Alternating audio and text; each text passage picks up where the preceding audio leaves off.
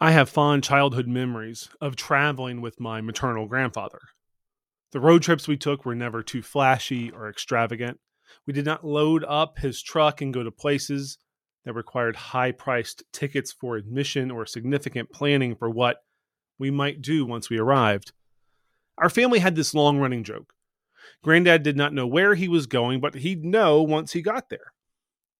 With me in the front seat, breaking all of the child car safety rules we have today, and my grandmother in the back seat with a book, probably so she'd have a nice distraction from the foolishness in the front seat, my grandfather would ask, "So, which direction do you want to go?"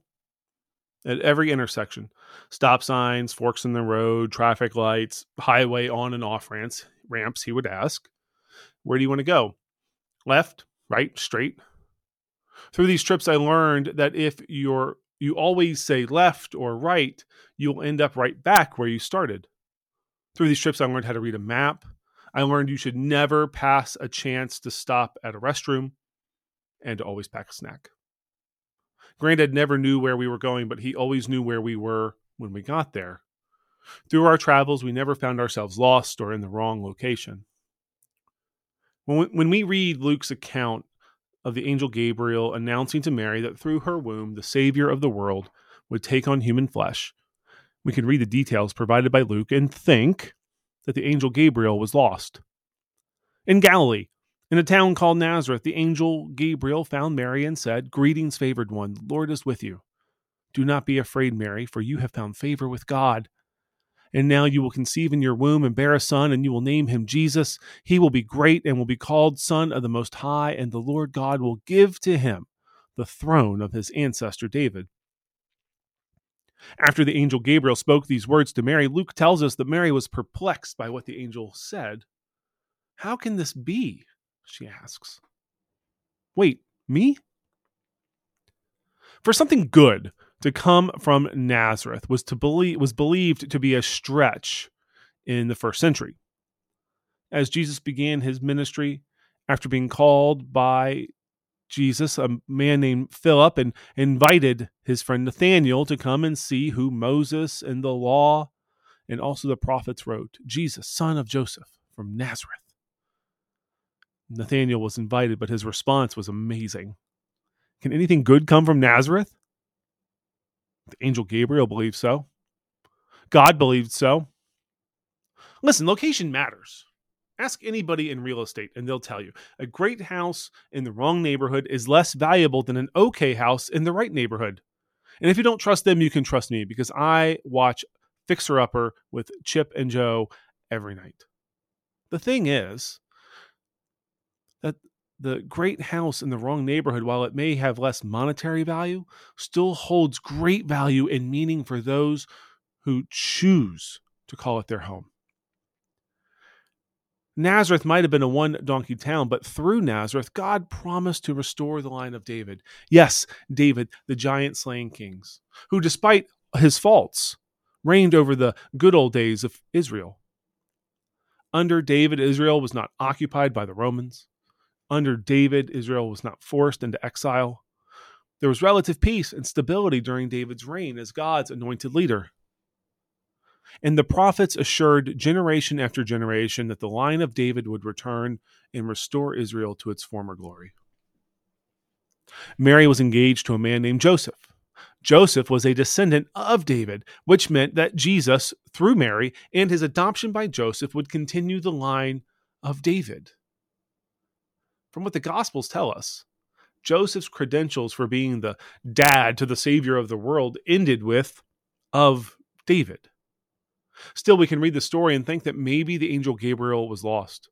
And instead of finding a descendant of David in Jerusalem and the seed of power, instead settled for a soon-to-be descendant of David out in the sticks. Maybe Gabriel took a left instead of a right, didn't know where they were going, and then ended up in a one-donkey town. Mary is also an unlikely character in this story. Unfortunately, women do not get a lot of airtime in our Holy Scriptures. But And it's a big but, so you know that it doesn't lie. We had better pay attention when women appear on the scene, because when women are on the scene in our holy scriptures, something of grand significance is about to happen. Elizabeth and the angel Gabriel. Mary and the angel Gabriel. Jesus and Mary. Jesus and the woman at the well. Jesus and Mary at the cross. Mary and Mary finding the tomb to be empty while the disciples hid. Time and time again, women are chosen when God has big news to deliver. As unlikely of a character in the nativity story as Mary is, her role is crucial because she will be the one through which God enters the world.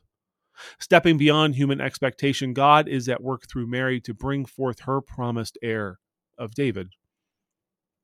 Mary is the one through which the incarnation takes place. Mary is the one who nursed the Son of Man, the Savior of the world.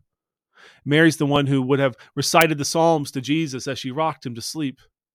Mary is the one who pushed Jesus to perform his first recorded sign of who he is when he was at a wedding in Cana.